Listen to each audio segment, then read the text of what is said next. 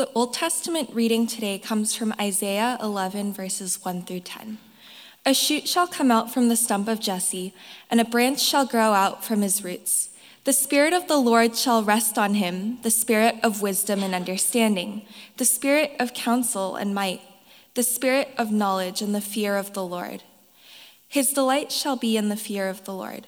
He shall not judge by what his eyes see, or decide by what his ears hear, but with righteousness he shall judge the poor, and decide with equity for the meek of the earth. He shall strike the earth with the rod of his mouth, and with the breath of his lips he shall kill the wicked. Righteousness shall be the belt around his waist, and faithfulness the belt around his loins. The wolf shall live with the lamb, the leopard shall lie down with the kid, the calf and the lion and the fatling together, and a little child shall lead them. The cow and the bear shall graze, their young shall lie down together, and the lion shall eat straw like the ox. The nursing child shall play over the hole of the asp, and the weaned child shall put its hand on the adder's den. They will not hurt or destroy on all my holy mountain, for the earth will be full of the knowledge of the Lord as the waters cover the sea.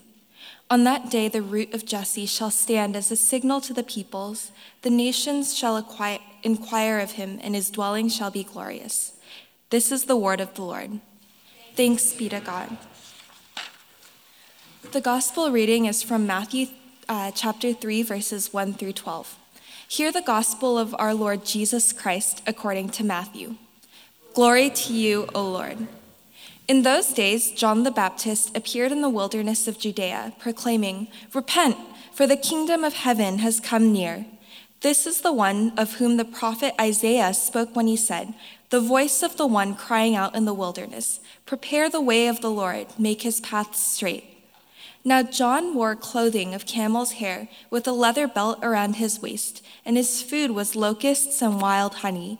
Then the people of Jerusalem and all Judea were going out to him, and all the region along the Jordan, and they were baptized by him in the river Jordan, confessing their sins.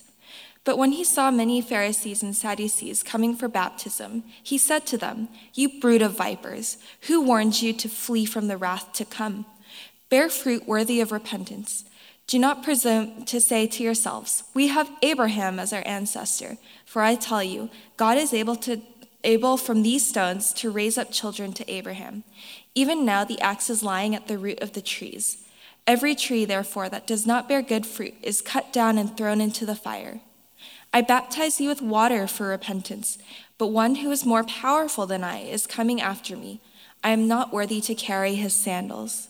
He will baptize you with the Holy Spirit and fire. His winnowing fork is in his hand, and he will clear his threshing floor and will gather his wheat into the granary, but the chaff he will burn with unquenchable fire." This is the gospel of the Lord. Praise to you, O Christ.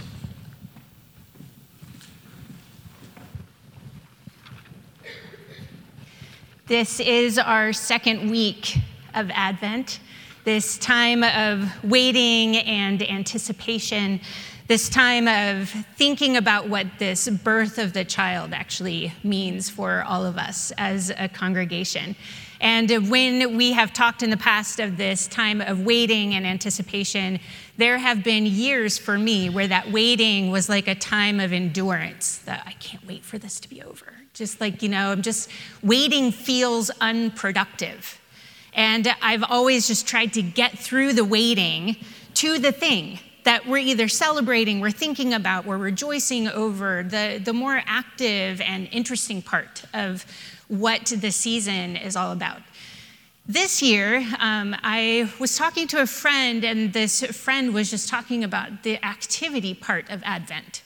And so I've been thinking a lot more of how Advent really is an activity of sorts. It's us waiting, but this active waiting. And so I've been trying to lean into what does it mean for us to have an active waiting, and just thinking in terms of active hope. And what would it be if with each of these weeks, as we continue to add light to the Advent wreath and the light continues to grow brighter and brighter, that we're practicing each of these elements every week. And so I've been thinking about really trying to lean into the activity and making sure that Advent isn't a time of escape. We have a habit, some of us will escape into the bouncy house part of Christmas, right? All the glitter and fun and shiny. And then others of us escape out of Christmas just waiting for it to be over. Just give me January 2nd, right? Because it's awkward and it's hard. And so I've been thinking, what is it if we actively wait, and if Advent becomes an invitation for us to actively be present in just what is good, bad, hard, easy, lovely, and the mixture of all of those that show up at the same time. And so how do we do that kind of Advent? Well, today we're on our second week of Advent, right? So we've done peace, and today is hope. And I think this is such a good time for us. We can identify with and learn from people of the past, because they too have had to have hope in extended periods of waiting.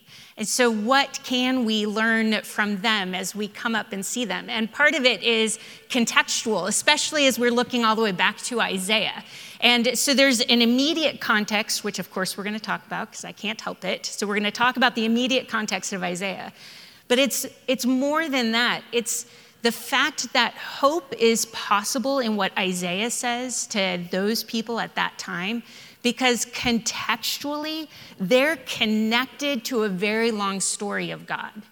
That their hope is not a thin hope that sometimes looks really cute, right? The I hope kind of hope. It's not that. It's a thick, deeply rooted, serious hope based on knowing. And knowing because there's a big, long story of God. And based on the knowing of what God's character is like. And that God's people are participating in this story with God.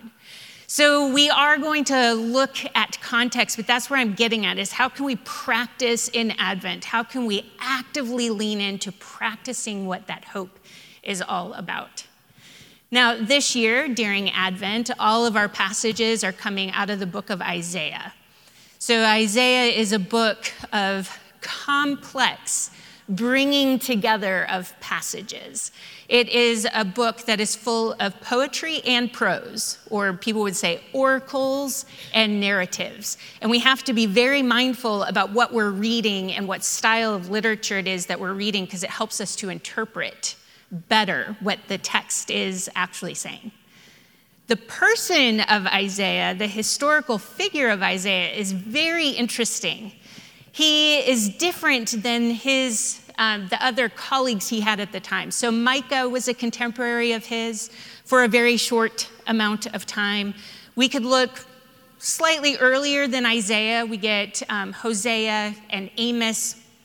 All of those guys, Hosea, Amos, Micah, they're all from small villages out in the hillsides. Hosea, we don't even know where he's from. Amos, we know. Micah, we know. And their geography, their village context, gave them a lot of the imagery that they used in their writing and in their oracles. Isaiah is different. Isaiah is an urban boy. And I know some of you, and I know some of you grew up out in the suburbs or even further out in rural areas. And you know your context, the type of village, town that you grew up in, will influence you very differently than when you live in a city like Philadelphia. Now, this modern urban suburban is not exactly parallel to ancient times, but at least you understand that the context changes what you do. And so Isaiah, as an urban guy, he is from Jerusalem, which even more so is going to shape the way that he writes and addresses people who are in power. I mean, Jerusalem, think about it. Jerusalem has the palace and the temple on one of the highest hills, always visible, always present. There is something about Jerusalem that is representing the national hope of Israel. And it's right in Isaiah's eyesight at all times, and it changes the way that he writes, and it influences the vocabulary that he uses.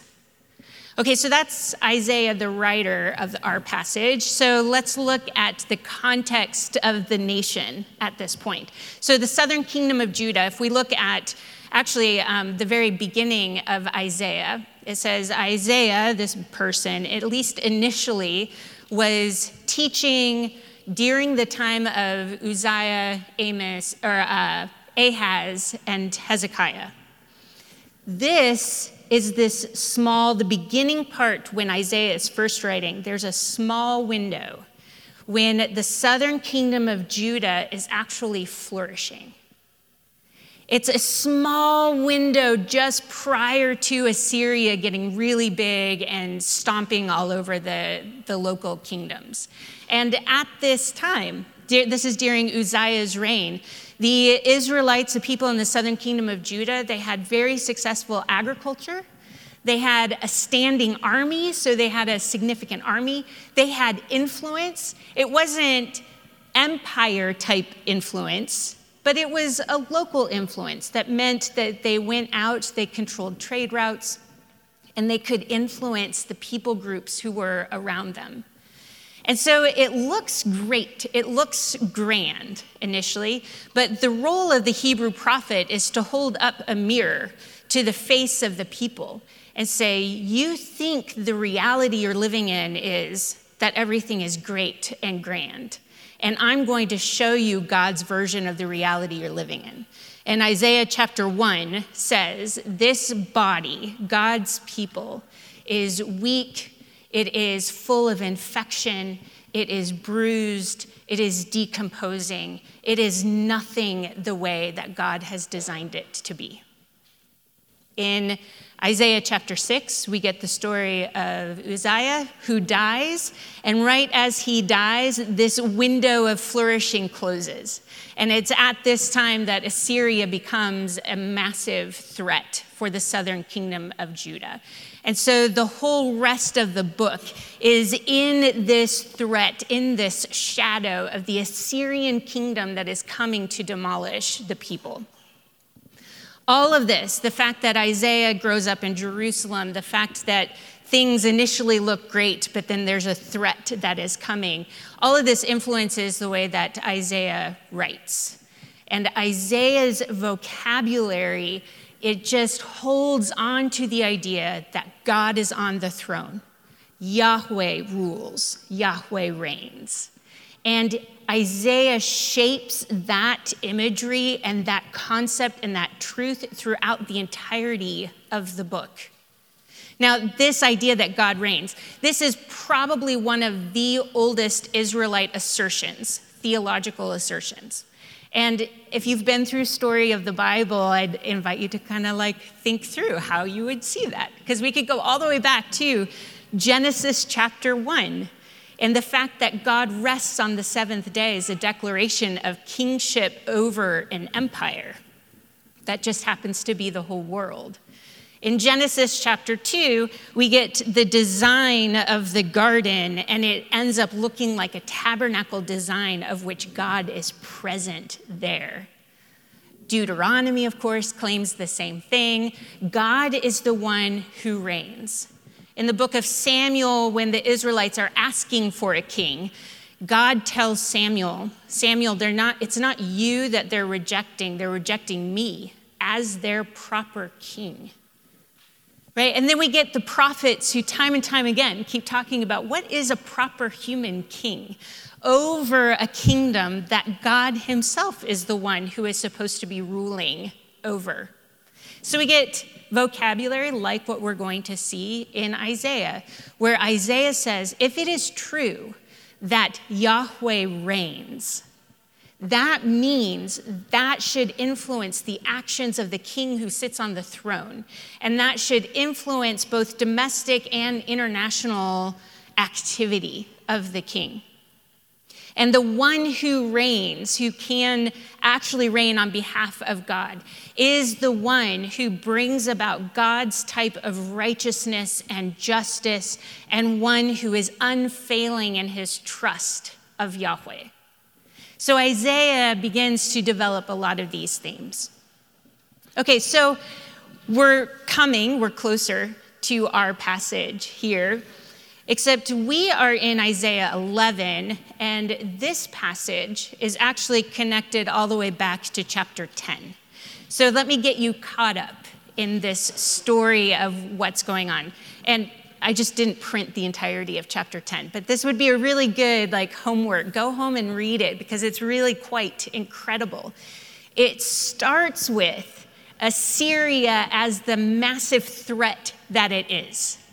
And as Assyria comes out of their boundaries, Assyria is mocking the different kingdoms that cannot stand before Assyria. So Assyria is just swallowing up all of these kingdoms, and as it does so, it laughs in the face of these kingdoms, and then turns to mock Israel and Judah in particular, saying, there is no way that you are ever going to be able to stand against me. It is full of poetry, of imagery, of metaphor. It's incredible in the extent of the arrogance of Assyria. And then right in the middle of the chapter, you get this clash where God shows up, and in my imagination, it's this great booming, massive voice that confronts Assyria and is like, you're relying on your own haughtiness. You think this is your strength through which you're doing it. You are actually my tool. I am the one who's wielding you. It's great. It's great. Then the end of chapter 10, we get a travelogue. And this is one of those, if you actually see on a map where all of the different cities are that's listed, it makes your heart speed up a little bit and your breath gets a little bit shorter and you feel nervous. Because you get this idea that Assyria is coming out of their boundary and is coming out of the north and is coming closer. And then the book of Isaiah names cities. It is here, and then they're here, and then they're here, and then they're here. And then they come all the way up to this small hill that is just barely north of the city of Jerusalem, Nob. And from there they stand overlooking Jerusalem. You're like, ah. It's terrifying in the anticipation of this great enemy that is here. And it makes you go, after darkness, light? Where is the hope? Right? In the light of such terrifying reality, where is hope? Well, hope begins to show up at the end of chapter 10 because the last verses are, God comes wielding an axe and takes off all the tops of the trees. So speaking of the arrogant leaders, those who think they are controlling the rest of the world. And then God goes through the thickets and weeds out everything that is messy, that is taking over. So you get this idea that God shows up for his people. Before they get clobbered by the Assyrians, God shows up and takes the haughty down to size. And then we get Isaiah 11:1. And this is where I think the verse just reverberates a little bit stronger when put in context. Because as God has chopped down the enemies, the trees of the enemies, we get, and a shoot shall come up from the stump of Jesse. You hear the connection in the metaphors. We're just continuing the story that was started for us. And in good Hebrew poetry form, we have the same idea communicated in two different ways. And so we have a shoot that comes from the stump of Jesse and a branch that grows out of his roots. And the idea is that which looked dead, that which looked hopeless, or that which was out of sight, if we use the root analogy, that which didn't seem was there is actually full of life and will be animated by God, and there will be growth. And that possibility of a shoot that comes up, of a branch that grows, of life still in the roots, it's that possibility that brings about hope. And then we get in verse 2, and if you were to count the word that is repeated the most often in verse 2, because good Hebrew poetry, again, will repeat and repeat and repeat the word that you should be paying attention to, you will see that it's the Spirit of the Lord, the Spirit of wisdom and understanding, the Spirit of counsel and might, the Spirit of knowledge and fear of the Lord.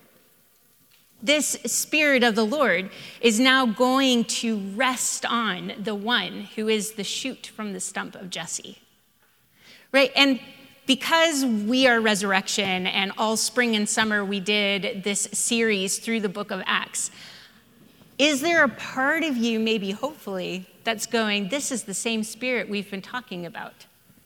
This Spirit who is going to rest on this branch is the Spirit who sat on and motivated Jesus, is the Spirit poured out on the church. It's the same Spirit. We're just seeing the Spirit listed here. And so this branch, of course, right? This branch is a human. This is the king who is going to sit on the throne of David. And so what are the actions of this person motivated by and influenced by God's Spirit? Well, verses 3 through 5 are the actions of this king. And what is it that this king does? Well, he doesn't rule by his own intuition or by sight. He rules based on God's design and God's teaching and God's version of righteousness and justice. And so what is the effect of such a person, such a king who can realize in reality, in the tangible way, how God would rule over his kingdom? Well, then we get verses 6 through 9.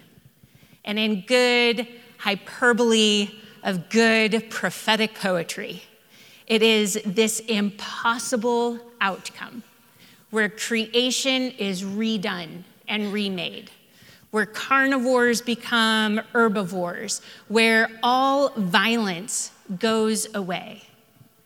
For people of Isaiah's day, who were very intimately connected to the land, who intimately knew how to read the land and they knew and understand the animals of their land, this passage, these verses, must be the impossible promise of hope for them. It can't be.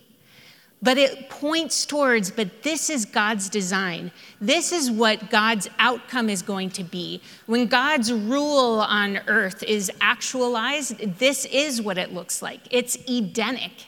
It is how the garden was designed to be before it all got broken. This is what God's been aiming for. How do you know? Because he has a very long history of doing such things. And then we get towards the end, and you see in verse 9, they will not hurt or destroy on my holy mountain, for the earth will be full of the knowledge of the Lord as the waters cover the sea, which is all-encompassing. And on that day, the root of Jesse shall stand as a signal to the peoples. In other words, if we look from beginning to end in our passage, we see initially a shoot, like the smallest glimmer of something growing. And by the end, growth has happened, and this shoot has become a standard, one who stands tall, who becomes visible to all nations of what it is that God has done and is in the business of doing. And that signal is for everyone. So initially, the very next verses that aren't listed talks about how this one, this promised king, is going to gather God's people from all corners of the earth, and everyone will come up to Jerusalem. But then it includes everyone, even the Gentiles, get to come up as well, because they will recognize the goodness and the righteousness of God. So in a passage like this, where we become very accustomed to reading this during Advent, so much so that when I teach classes on the prophets and I point out words like, or Isaiah 11:1, I'm like, who is Isaiah talking about? And everyone says, Jesus. Like, sort of. So let me tell you, this is how I would explain it, right? Isaiah, in his time and context, is talking about the threat of Assyria, of what is coming, and the fact that God promises to continue to put someone on the throne of David, and God is looking for someone who is righteous and who is just. And the hope in this passage in Isaiah is an animating hope. It is one that is supposed to change people's behavior and anchor them deeper into a trust of who God is and what God is going to do. You could say, in the context of Isaiah itself, this is somewhat fulfilled a little bit, a shade or a shadow, in Hezekiah, who comes next and is that kind of righteous king. But then we have the gospel writers. And the gospel writers look back at the promise of Isaiah and they're like, oh, we so didn't know how good it was going to be. We thought it was fulfilled. It's actually fulfilled in the birth of this baby, this one who also looks as non-influential as a tiny little shoot, but is going to come out with such power. And John the Baptist, in the passage that we read, John the Baptist is the one who points to Jesus, to the birth of that child, and says, and now the kingdom of heaven is here. And that's the person, Jesus, who is sitting on the throne. So he comes in a line of people who have sat on the throne of David, but he's going to be the last and final and most perfect one, initiating the kingdom, being animated by the Spirit of God. But that's not it either. Because over here in the book of Acts goes, Jesus came, died, initiated the kingdom of God, resurrected, and the Spirit that animated him, that made him the perfect example of a king ruling God's kingdom, is now being poured out on the rest of the church. And it is supposed to be changing their actions so that they too are realizing the kingdom of God in the here and now in a very tangible way. Paul, in the Advent reading that we read, Paul is going to go, okay, Isaiah, I see you. I see that promise you gave.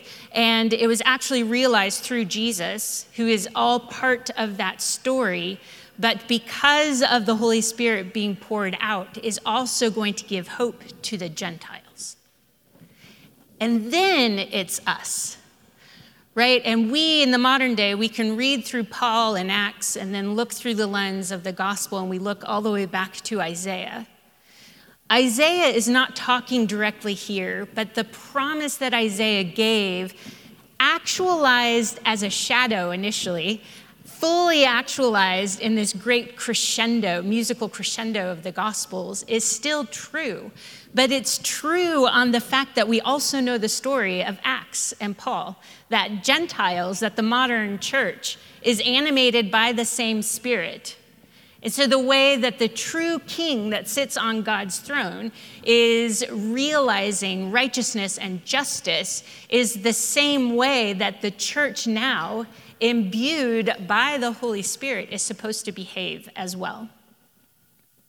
And so how does even understanding the depth and the richness of the story help us this year in Advent exercise hope?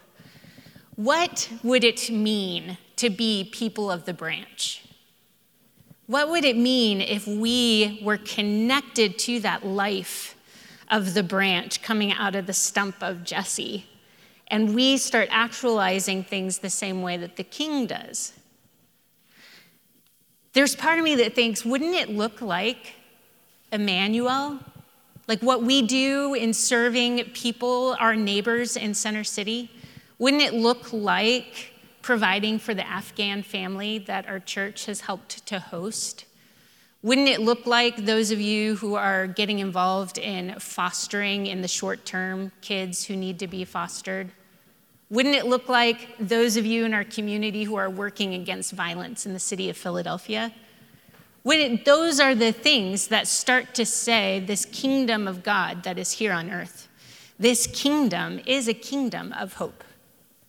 And we can lean into that.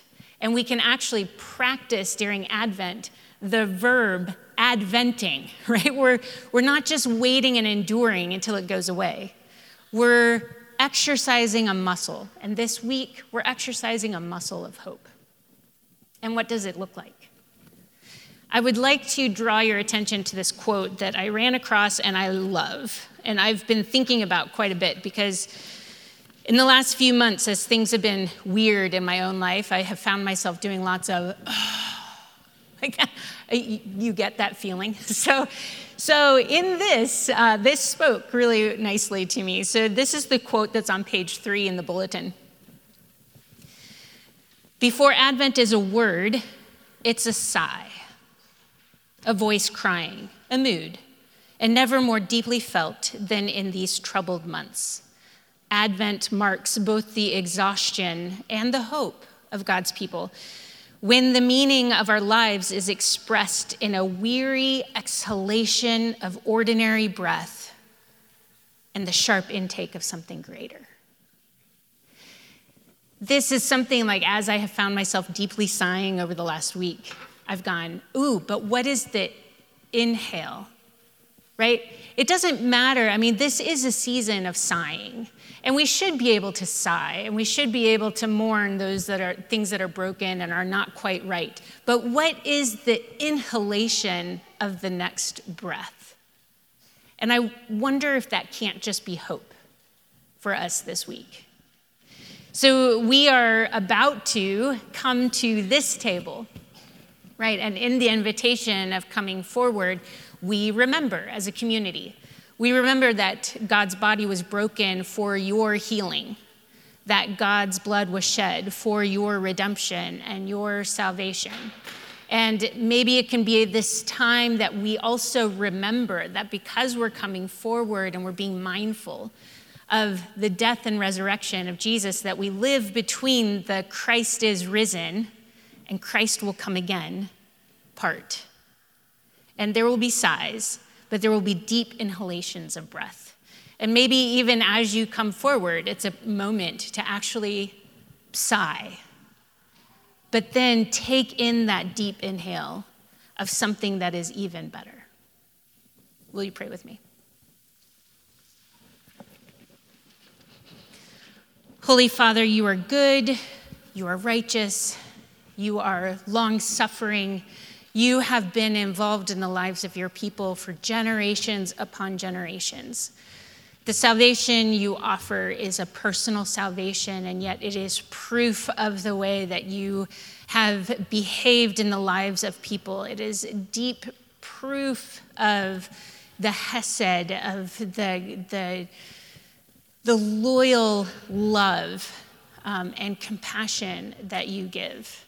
And in this time of Advent, although we eagerly anticipate the birth of a child, may we remember that we're actually practicing what it means to live in your kingdom between the time of your resurrection and the time of your second coming.